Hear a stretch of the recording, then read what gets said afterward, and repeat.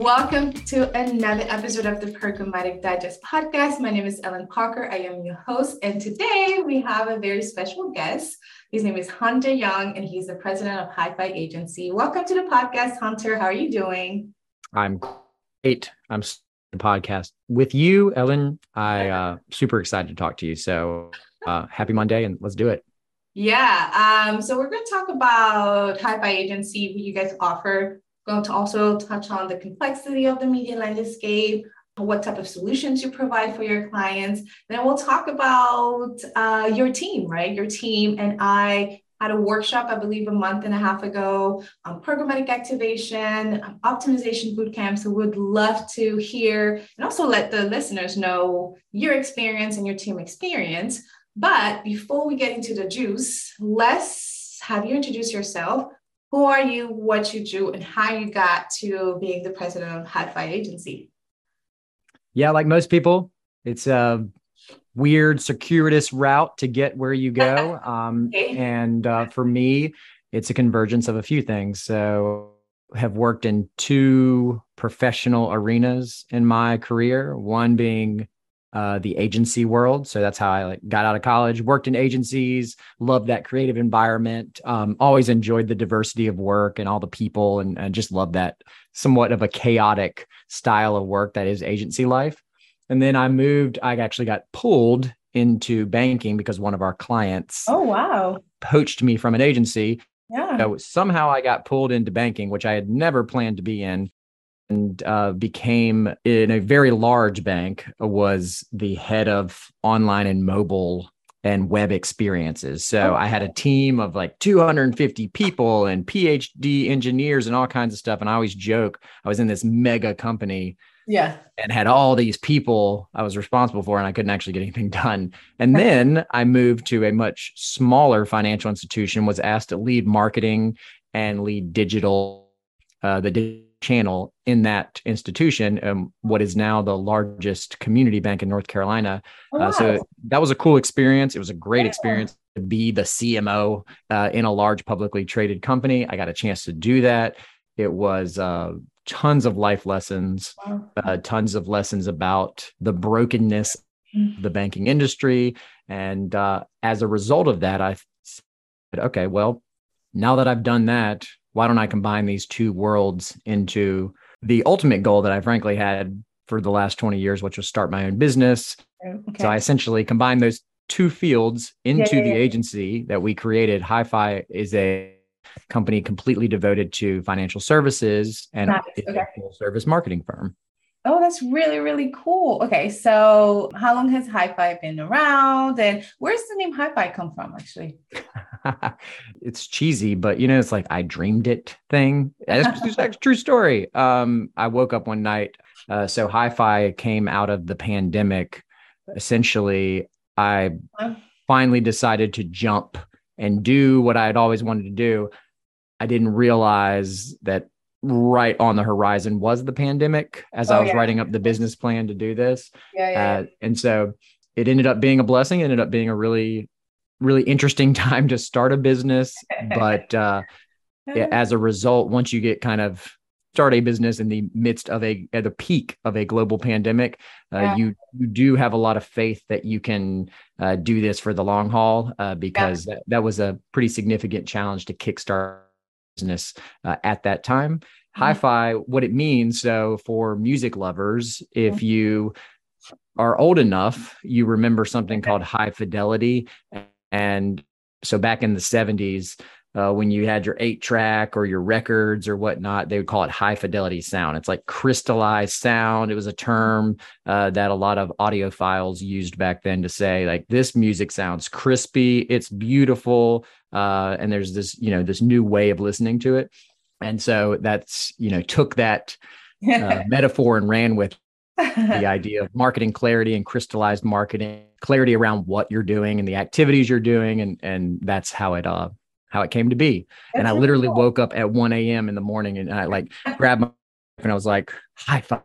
And she's like, what the hell are you talking about? I was like, we're going to call it Hi-Fi. And she's like, go back to bed. Go to bed. That is hilarious. Yeah, I do have random thoughts in like the most random places, like right before I wake up, or I mean, right after I wake up, or like in a shower. I'm like walking the dogs. And I'm like, oh, I need to remember this. This is Oh yeah. genius. No, you just like random voice notes are hilarious. I'll look at a random voice note and it's like, wait, did I say that? Did Siri pick that up correctly? Because I just have these stream of consciousness Yeah. notes from walking dogs and jumping out of the shower and like talking to Siri. My friend Sadar, okay, I'm gonna call her back, call her out. She used to tell me she had waterproof note, a notepad, waterproof that she left in her shower because she had the most genius ideas, and not so much only professional, like around the house, or oh, I should do this for myself, and then she will take notes so she can remember. And I'm like, wow, that's on another level. I just yell Echo, the Amazon device name, so that she doesn't turn on, and tell her, remind me to do this later. And then she'll remind me most of the time. I love that. In college, I genuinely thought about that because I was like, people, like tons of people, I always hear people have great ideas in showers. I was like, why hasn't someone created this waterproof, like whiteboard style shower? It's like the shower for the entrepreneur, and you can just like scribble all over it and write all your thoughts out there, snapshot it at the end of a shower. Brilliant. I think it would still work. That would be hilarious. So when you talk to your daughters and when you talk to people that have no idea of what you're doing, no idea what media is, programmatic is, and how would you define what you do to a 5-year-old? Like your day-to-day, oh, I get to do this.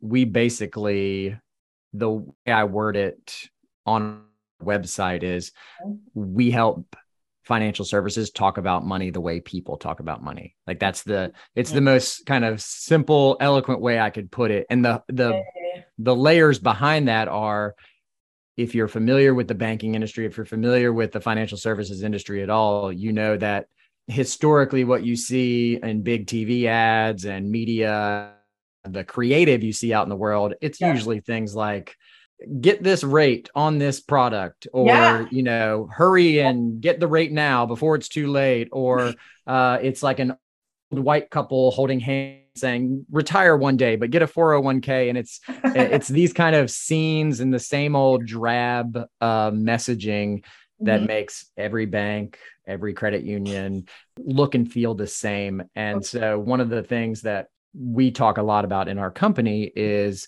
the idea of just being real about money, talk kind of the emotion behind it, and being it's such a taboo subject in a lot of homes because it creates a lot of anxiety, understandably. As the company who's supposed to be the shepherd of your money and, be the caretaker of it and actually maybe give you some advice every once in a while, you need to live up to that in your communication style and what you put out into the world. And so that was like a founding principle of this company. That is so cool because I have a lot of questions about the financial services specifically because it's such a niched industry. I mean, there are some targeting limitation when it comes to who you're trying to reach, who you're trying to share that message with. There are also like some creative limitation, right? You just mentioned like you can't promise anything. I think it's a little bit like the employment industry. So what does the media landscape looks like for the financial services today? But also like, where do you think it's going? Like it's Q4 2022. If anybody is working for financial services, whether in a marketing team, whether for another agency, running a few banks here and there, what can they take out of like, this is what it looks like for real, and you need to do this? Yeah. Well, there's different layers to this too. So there's the macro aspect of this, which is actually related to media. And those are things like connected TV and the cookieless future and all of those issues, which I'm sure you talk about all the time. That's the macro media stuff that even financial services deal with because it's media. And then within the space, the financial services space specifically, there's a tremendous amount of confusion because of disruption inside the industry. So you think about crypto went through a boom during pandemic. You think about fintech and all these little tools and apps you have to manage your money. And so today, the financial services industry is incredibly fragmented. People are managing, 15 different accounts via their phone for all these different services they have. And because of that fragmentation, the way we communicate to people and try to acquire customers is rapidly changing.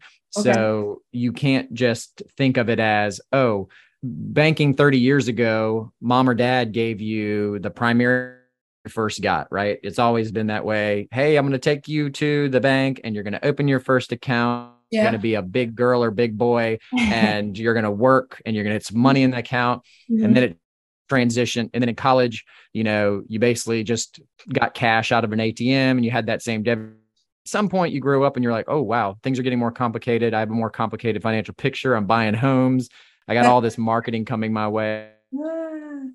It's only for 30, 40, 50 years, the acquisition style will mail a very, very clear formula. I know I need to spend $400 to acquire a customer. Once I get them, cross-sell all these services. And that's been like the MO forever.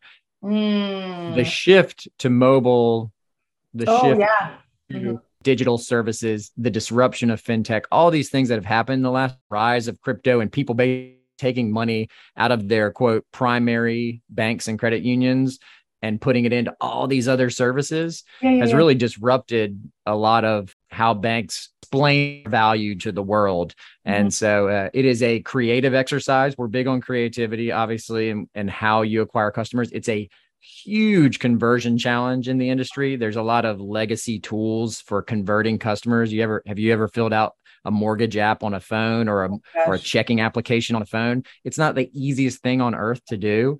And so it's not just about the media itself and how you're driving people, but we spend countless meetings with clients talking about you have fundamental issues with how you're converting people on your website.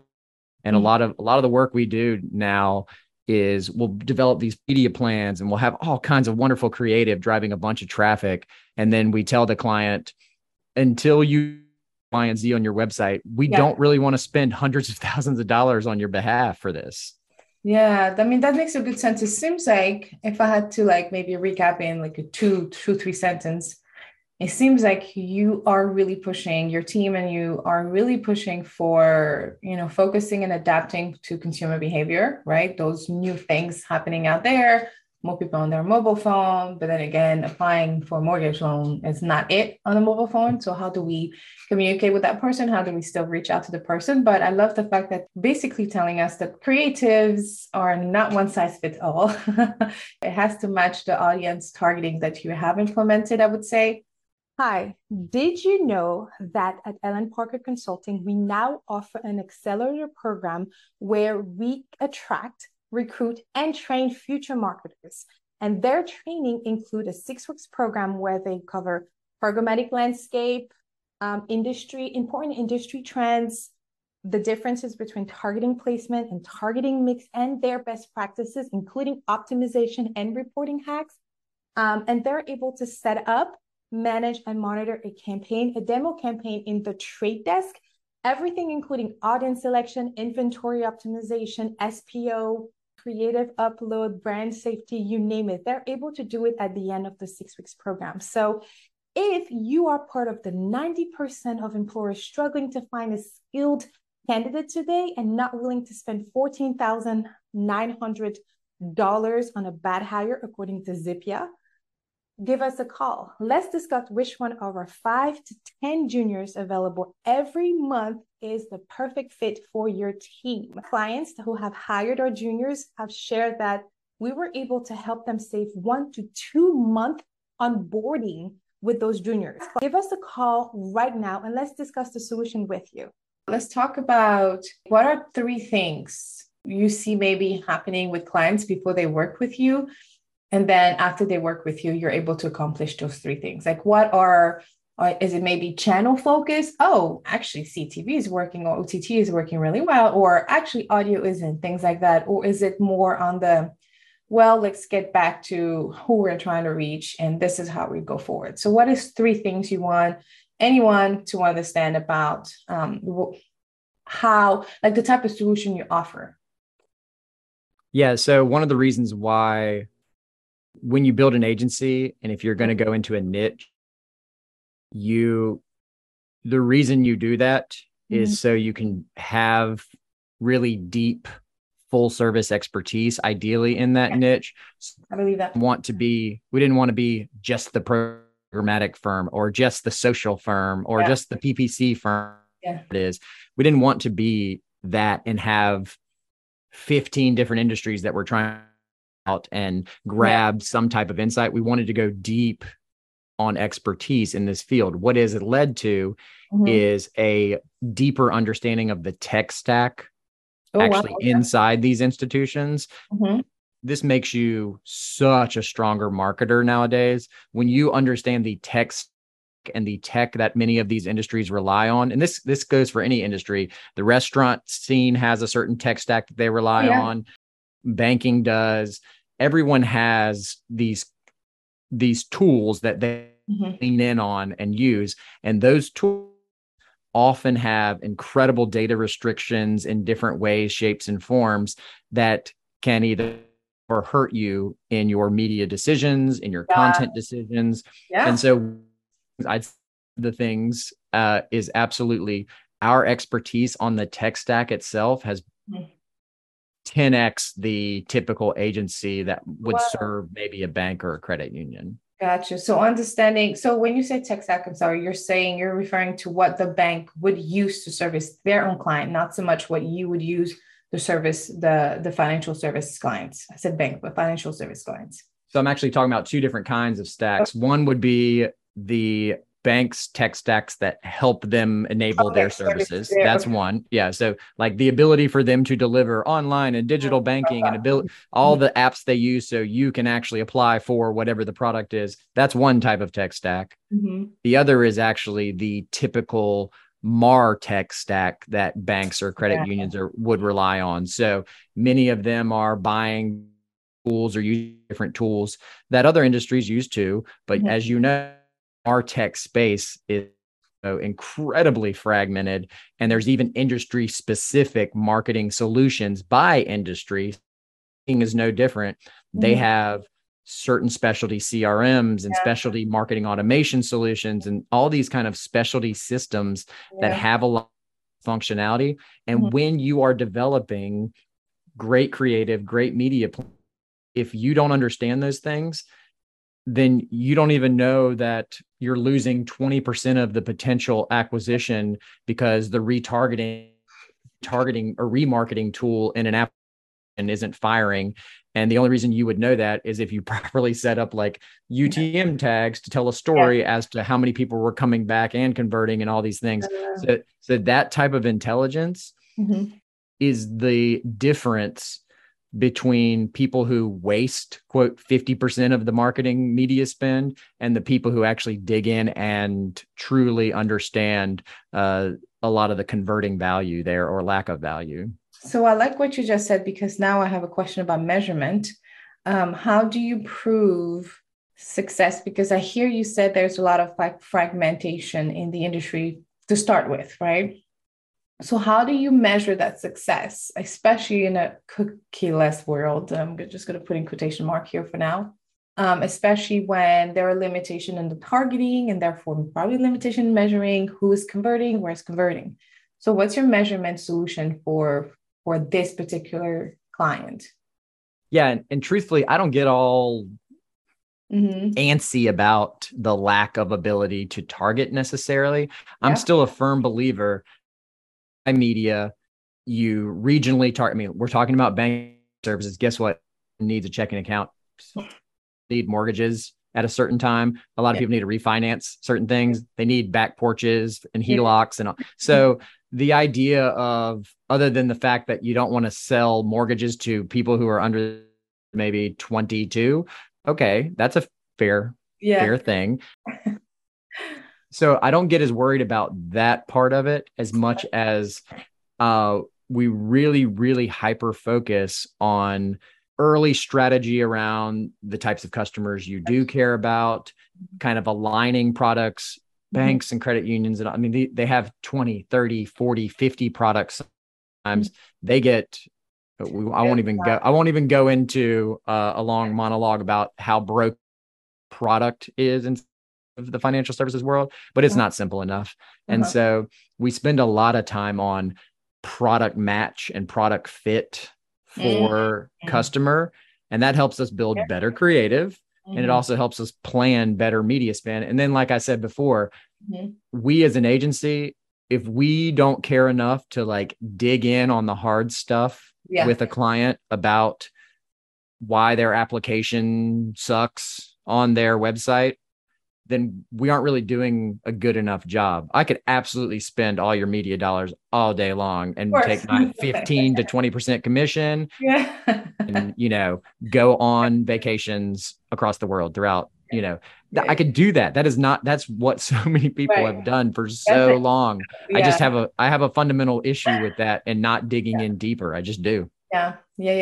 I mean, I think it's a good point and a quick segue into our next topic, which is, education and supporting your team, and actually how we got to meet, which was via a lead. I remember somebody referred us to each other, and you are growing your programmatic effort for your clients, which I think is amazing. Anytime a client reach out to me for a workshop, first of all, I applaud them, because it's hard to invest in education, because it's not like you see that dollar coming back right away. It's like mainly just arming your people. It's like really giving them the confidence to be innovative, to be excited about going to work, to really become that expert. So you got to some of your team got to do some of my workshops. I'd love to hear about what you thought about it. Did they get back to you and say anything? And for my listeners out there, this is actually the very first time I'm doing like this live. Give me a live case study. Give me a live review/interview with a client. So I did tell Hunter to let me know the good, the bad, the ugly, because I really think that this is not done enough. Transparency and being able to ask your client, like, for real, like, what do you really think about this stuff? So talk to me about what your team said. Let me just let the team, the listeners know, it was a workshop on programmatic fundamentals for some of your team, the account managers, the social media folks that needed to learn about programmatic from a holistic perspective. And then the Programmatic Ninja team and I got to really focus on growing how to build up strategy, but really on optimization. Like, we really spend a lot of time on optimization. We even had example of like reports where we pivoted things, where we went over, this is how you want to optimize for this, or for sites, or for data. So that's basically like the quick workshop detail here of what we did. So we'd love to hear about you. What do you think? Yeah. So a live testimonial, kudos to you for doing the live testimonial. So not everyone does that.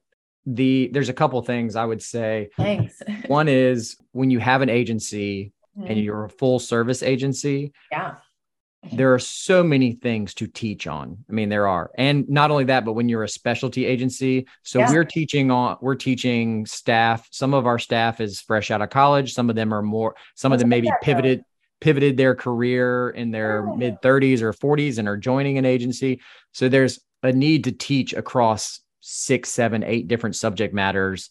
And the media landscape in particular, you can be the greatest media planner on earth and still not understand all the intricacies of programmatic. It's very complicated, just like any other kind of media channel today. The thing I'll say is, we're big on socializing knowledge as much as possible, while then also going deep on certain things for a person or a specialist or whatnot.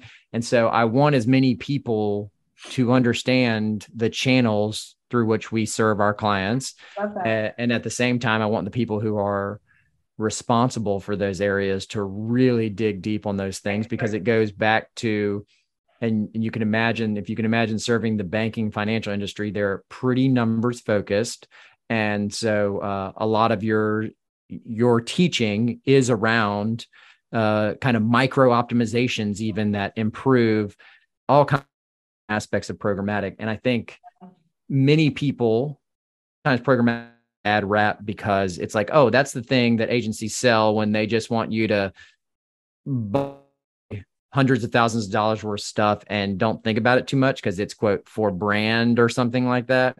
And the great thing about what you're teaching is it can become an optimization exercise and not just a dump it in the programmatic bucket and forget about it exercise. And so I think that's one of the main takeaways my team took from it was, whoa, there's more to this than just dump it and forget about it. There really is a process. There's from strategy to optimization to the regular maintenance and what to continue to look for. There's more to the media buy than just the media buy. Yeah, I mean, you bring a good point. That's a different perspective because you're right. Now that you said that, I do get a handful of agencies or even media ninjas reaching out to me saying, how do I help my clients, help my account team even sometimes understand that programmatic advertising is not only the awareness, the brand awareness. It's not just for the reach, right? Numbers, but we can focus on the consideration strategy. We can focus on that conversion, the lower funnel strategy because of all of the different tactics you have available. And it complements really well the other paid media channels. Like programmatic is not better or less than the others. I think that's the biggest misconception too. It's like, no, all of those have to complement your one goal, which is servicing your client. What are you trying to accomplish with that client? So I love that perspective because I was super impressed with the team. They had a great question. They asked exactly like, so wait a minute, you're telling us this, but how do we present this? Or you are really asking us to think a different way, but we also have to explain this to our clients. So what is the best approach for clients today? I think they were pretty cool. I had a lot of fun. Yeah. And I will say that I think you're a good teacher in the sense of, as you know, and I know this too, from just any kind of public speaking you do, or whether it's a virtual webinar or whatever, many times on subjects like this, when you, the person who knows this really well is speaking on it, you can lose people pretty quickly. They can gloss over. There's some pretty technical knowledge here as well. The great thing that you do is make it extremely interactive. Actually, the question asking, the polling, these kind of things, those at least improve the recall on this stuff because it's not easy. And you're not like, you can do a 5-hour, 6-hour workshop and retain, 10 or 20% of it. But when you have that style of interaction, it definitely improves retention. And I think that's a testament to how you teach too. Yeah. Well, thank you so much.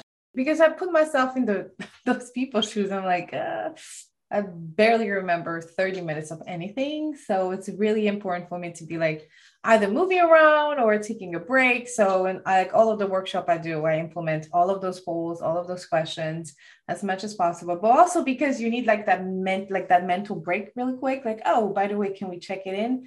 Let's check in. And then we actually took breaks like, oh, let's meet in 5 minutes. Let's go walk around, hug your pet, meet in 10 minutes, because it's important. You got to get that whole body movement happening at the same time as your brain is like literally nonstop moving. So, so thank you for the feedback. I think it's really cool to hear. Like I said, this is my first time doing a live review of a workshop, but I think I'm going to keep doing it. I think it's really fun. You should do it. Keep doing it and give people lessons for all people who speak to people. Give people a break.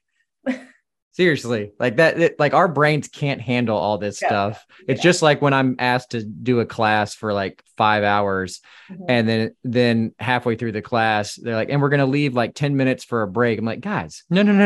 We're not going to take a 10-minute break in between 6 hours of teaching. No. We're going to take regular breaks so our brains actually get a moment. Because they check out, the people check out and then you'll see them on their phone. And that's natural. It's a natural behavior. Like, oh, this is too much. And programmatic has a lot of terms and concept. And it's just, even just the media buying of things is just understanding the auction. It's not hard, but it's a new concept. And if you're not used to it, then you check out, your brain will check out. But that's why I always like to provide the recordings for you and your team and the follow-ups, which we did maximize. And some of the team are in the community that I run with other traders, with other programmatic ninjas. So they get to ask questions. They get to really join our weekly calls. It's just a community calls where we have topics. So if anybody's interested, holla at me, holla at Hunter for any financial services specific what is it? Media, full service media? Marketing needs, web design, content, web development, all those things. So you can go to hifiagency.com. That's just HIFI agency. Literally, like you cannot get this name wrong. HIFI agency. You cannot. I was so proud of that night when I woke up. I was like, so catchy. I love it. Look for the domain, immediately look for the domain on the phone. I was like, oh, hell yeah, it is on. Yeah. Like GoDaddy $2.99 really quick. Yes. I did that a few times. Like, I'm just going to buy this really quick. I'll use it eventually. I do sometimes I just let it expire. But all right, well, let's look for our closing segments because I want to be respectful of your time. Let's see. What is maybe one fun fact about yourself that you would like to share with us today? Ooh. Well, I guess well, just one. No, share as many as you want, okay? No, so I spent a large portion of my childhood in Mexico and was fluent in Spanish and grew up down there doing a bunch of work. Ooh. And so that's one. I also jumped out of planes and and then I played violin for 15 years, which is random. Oh wow, violin. That's really, really cool. Wait, but let's rewind. You just jump out of planes for a second. just roll through that. No, the skydiving. I mean, I liked skydiving, and that was.